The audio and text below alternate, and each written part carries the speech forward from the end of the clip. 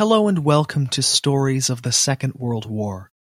Before we get into today's episode and hear the story of Omaha Beach legend Ray Lambert, I would just like to encourage everyone listening to consider supporting the show by visiting our sponsor, Legacy Collectibles.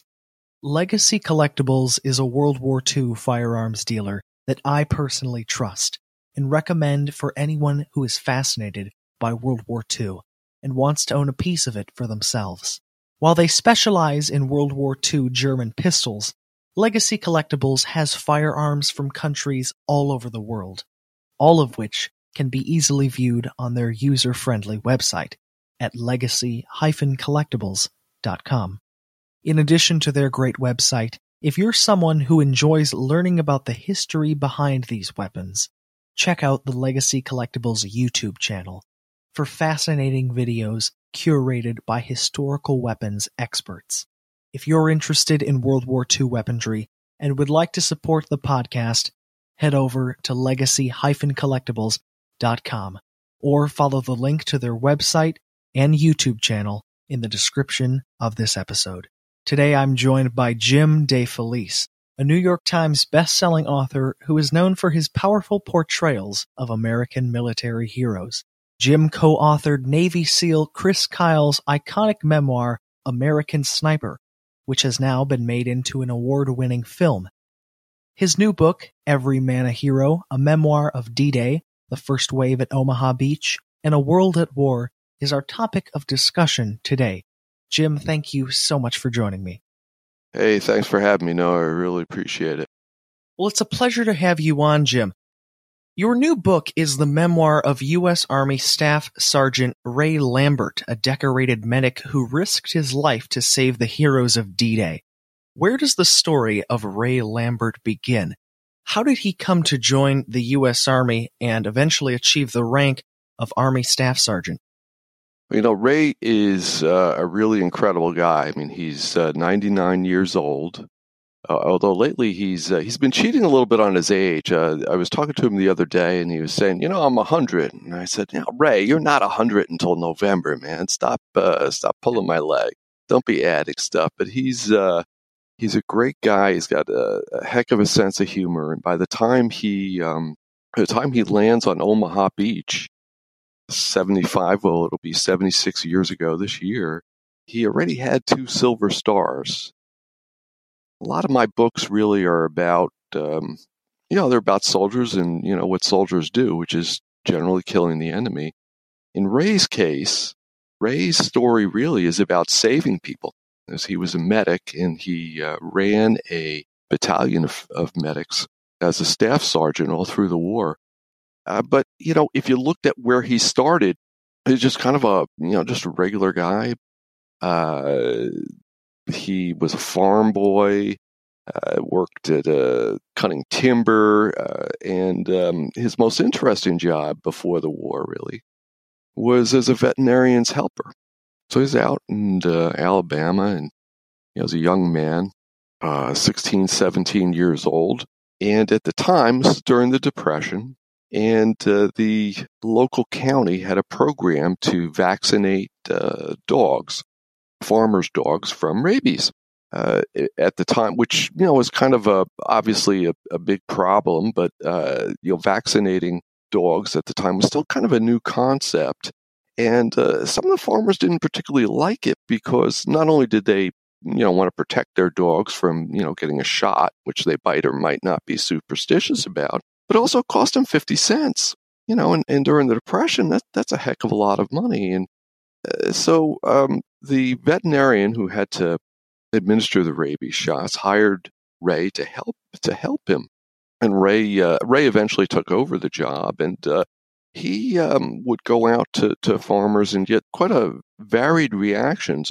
So much so that the veterinarian gave him a little pistol to have in his belt.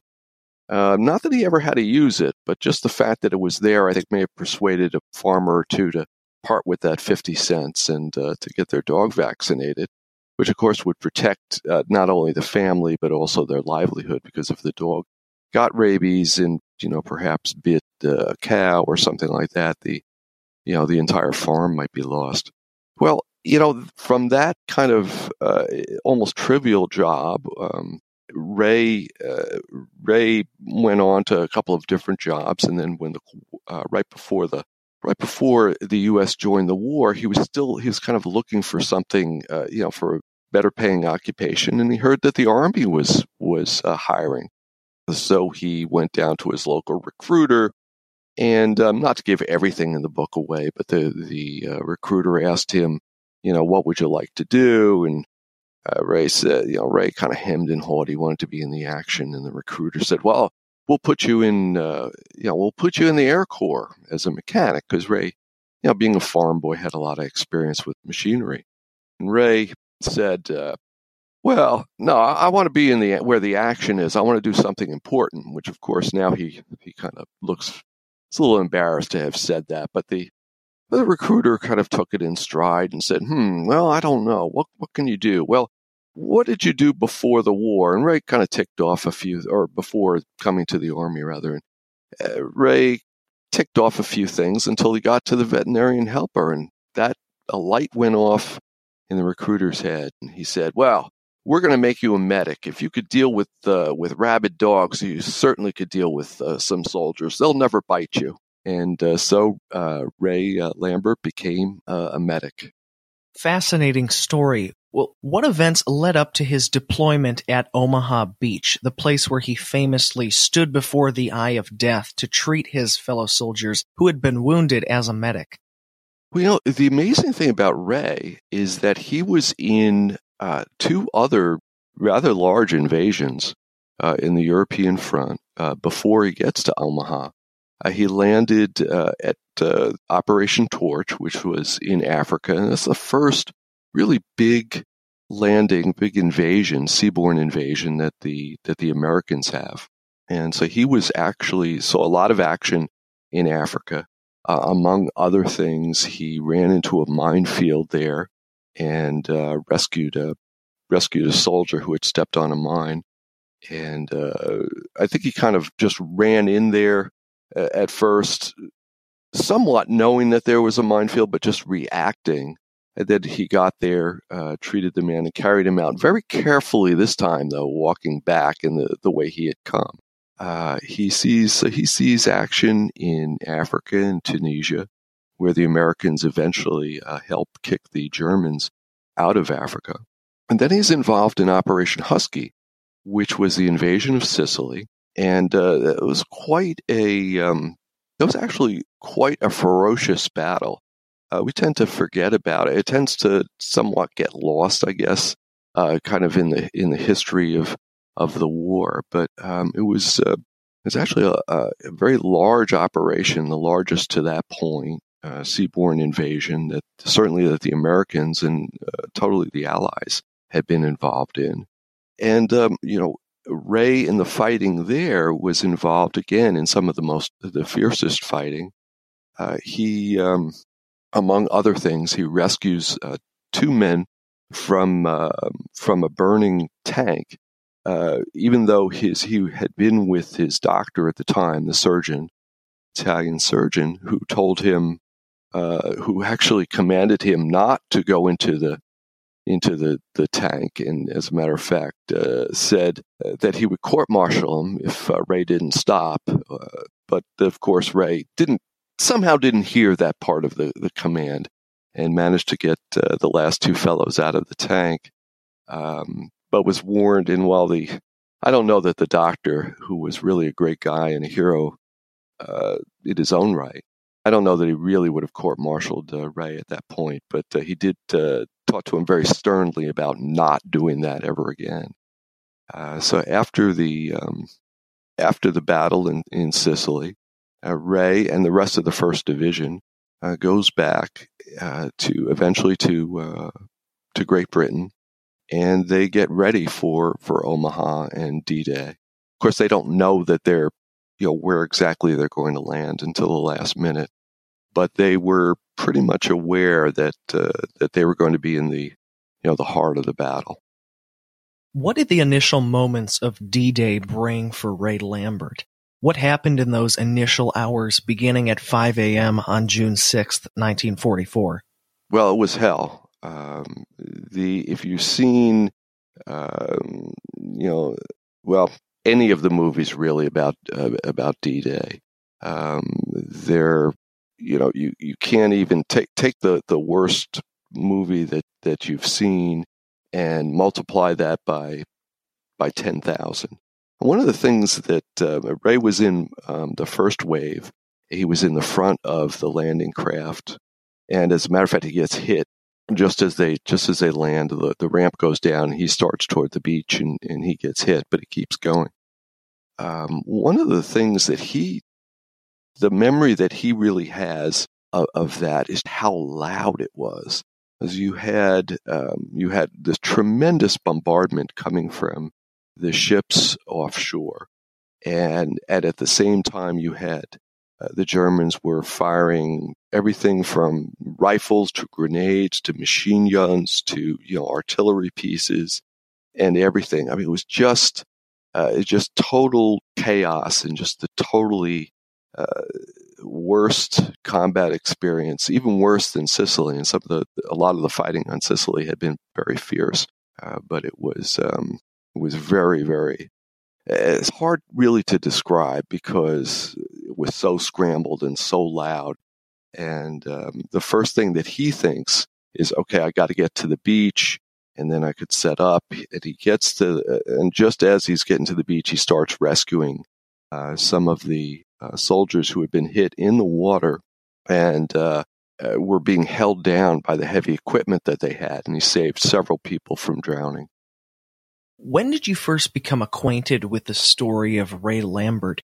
There are no doubt many American heroes whose bravery is worthy of our respect and admiration, but why did Ray's experience stand out to you? I was actually got there in kind of an odd way.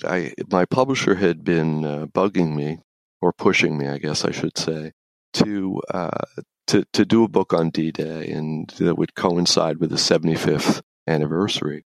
And I was actually working on something different, but spoken to a number of veterans of D-Day. There's not that many left. I mean, as I said, Ray is 99 years old. He was 90.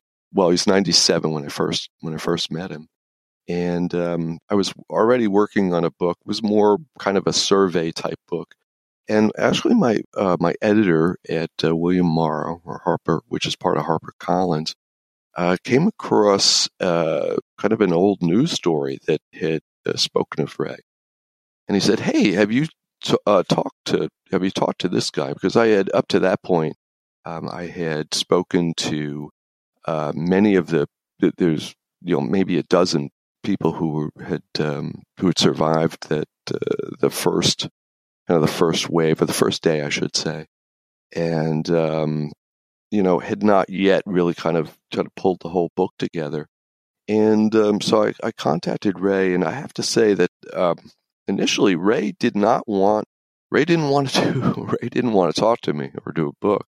And so eventually, over several weeks' time, actually several months, we talked about about his experiences and about what a book might be. And I traveled to, he was being honored in France. Actually, there's on the beach today, if you go to Omaha Beach now, the Easy Red, which is a section or the sector where he landed, you see, if you go, you may see horses if you go really early about sunrise, you'll see people riding horses across, and then later in the day, you'll see people sunbathing and maybe riding kites, and it will be the last place you would expect to have been, a war-torn place. And there's one on that beach. There's one large rock, and it's actually a piece of aggregate that had been left over from some of the bunkers and the obstructions that the Germans were putting together in preparation for to hold off the Allies if they invaded. And that rock, we'll call it a rock, happens to be the one rock or the one place on Easy Red that Ray and some other medics were able to take shelter and bring the wounded to. And what happened year ago, or actually in before the 75th. So I guess it would have been in the year of, be 74 years after D-Day, in the fall of that year, the French dedicated that rock to Ray and to the men that had served with him and the medics that had served with him. And I went over actually not with Ray, I met Ray there to be part of that ceremony and work on him to possibly, do a book. And I have to say, one thing I have to say, that the French people, to them, it's amazing how alive World War II is and how appreciative they are of the sacrifices that are, that everyone made during World War II, but especially to Americans and especially to people like Ray Lambert. I mean, it was really like traveling with a rock star. I mean, everywhere we went, people were just, bending over backwards to give him, just a hero's welcome. And, it's kind of cool being in the shadow of that. I didn't get any free drinks, but maybe next time. Before we continue our conversation about Omaha Beach hero Ray Lambert, I just wanted to share with you a quick message from our sponsor, Legacy Collectibles. On this podcast, we talk about defining moments and battles that shaped the story of World War II. If you're someone who is deeply interested in the Second World War, Legacy Collectibles provides so many opportunities to own a piece of it for yourself. Do be sure to check out the easily accessible website, legacy-collectibles.com, after you finish listening to today's episode. What were Ray's combat experiences following his instrumental role at D-Day? What happens during D-Day is he gets hit 3 times. The most remarkable thing was the last time after he's wounded. He's going back, and he finally, after we're not exactly sure how long this was, but it would have been it was more than an hour, because there had been several waves of landing craft by this point. And he's just so exhausted, and he's lost blood. He's just spent, basically, and he comes onto the beach, and he's actually not at that rock. He's actually out in the open, and he finds one of his very trusted fellow medics, and he says, I can't go on. I'm done. I'm going to just lay down. You take care. You have to. They still had not been able to establish a battalion, an aid station, and that was really very important for them to do. And he told his corporal to do that, to go on. And the corporal stood up and said, "Don't worry, Ray, I got it." And as he rose, he was shot through the head by a German, probably a marksman or a sniper, but someone, and fell right next to Ray. And for a lot of men, I think that would have been the total end. And yet somehow Ray managed to recover, possibly because he heard somebody yelling in the surf behind him who was drowning. So he, kind of with whatever strength he had left, he went back into the water and grabbed this guy, and they started in with him. And then just as they're coming in, and they're still in water, by now the tide is coming up, the water is steadily rising on the beach. And it was over his waist, somewhere in his chest, or maybe a little higher. And just as they're coming in, a landing craft came right behind them and dropped its ramp on Ray and the guy that he was saving. And they of course, knocking them to the what they called pebbles. It was really kind of a rocky beach there underwater. And Ray, that was the only time that Ray was sure he was going to die in the war. He knew he was dead. And depending on which time Ray tells the story, he either says a little prayer, he curses, or he's, a little bit of, after 98, or I guess it's 74, 75 years, it's, your memory gets a little hazy as to what exact words you may or may not have mouthed. But something to the effect, or he at least thought something to the effect, God, let me just save this one last guy, and then I know I'm done. And, I don't know how whether you want to think of it as a miracle, coincidence, or whatever, but for some reason, the ramp came back up, and all of a sudden Ray was able to kind of just pop up to the surface. And so he hauled the guy in. And at that point, he absolutely collapsed. And the next thing he knows, he's on a landing craft, a rather large landing craft used to bring tanks in, that had been repurposed after the vehicles were let off as a hospital ferry. So it was on its way back to England, and that's where he regained consciousness.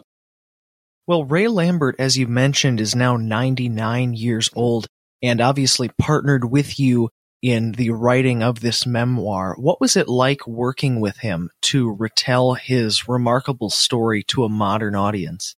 Well, it was great. I mean, Ray, it's funny. He's got a heck of a sense of humor. As I said, he's kidding around about his age lately. He's got a lot of energy. We talked a lot, and we would, obviously we had spent some time, in France together, and we talked a lot on the phone. But a lot of the heart of the book, the meat of the book, we did during some very long interview sessions at his house in North Carolina, and I would get there, let's say 8, somewhere in there, and then, depending on the day, we would often Ray has kind of this group of guys, some friends of his, who are older, though not quite as old as he is, at McDonald's. So we would go over to have coffee with the group, with the guys, for a while, and then we'd come back and work. So we'd be working by about no later than 9 o'clock, and he would just pretty much just run me into the ground for the rest of the day. He just had, just tremendous energy, and we would just talk and talk. Actually, I pretty much listened. He talked and talked, and then at the end of the day, we would, when we were done, generally around dinner time, we would stop and we would have generally a little drink of Calvados, which is just kind of an apple liqueur that's a specialty of Normandy, of the Normandy region. This was some pretty good stuff that people, one of the villages where he was honored, had given him, and I couldn't take more than half a shot of that stuff, because it was really, really potent. So that was that's kind of how we topped off the day.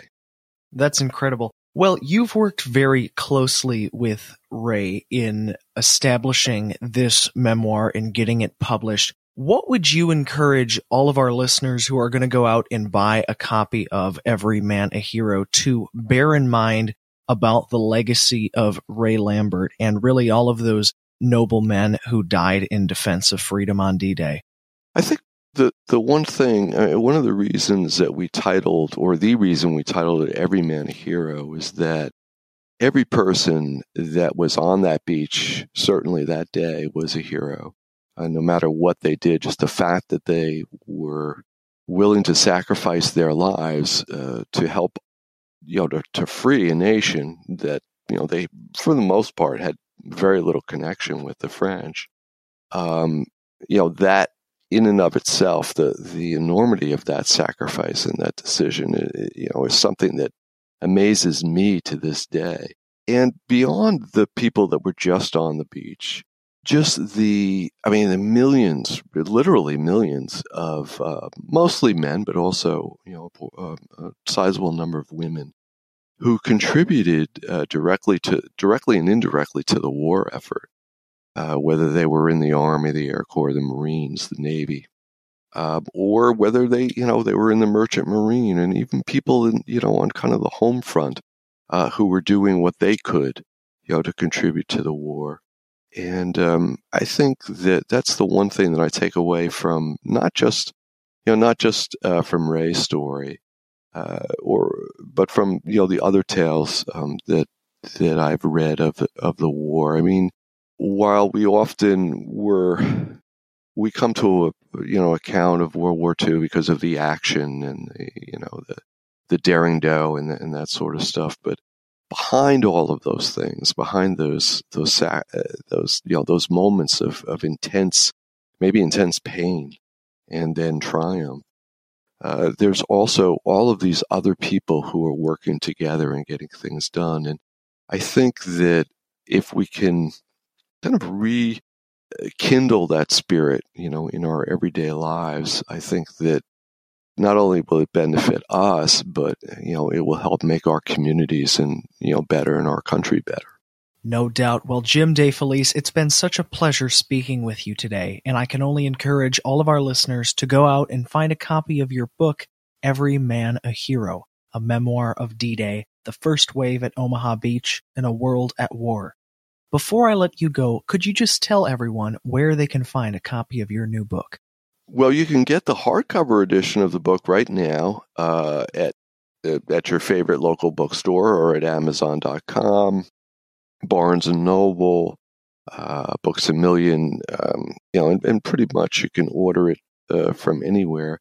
The paperback edition will be out in June, and I have another World War II book that will be coming out in early May with another actually D-Day veteran as well, though he's a paratrooper, named Henry Langreher.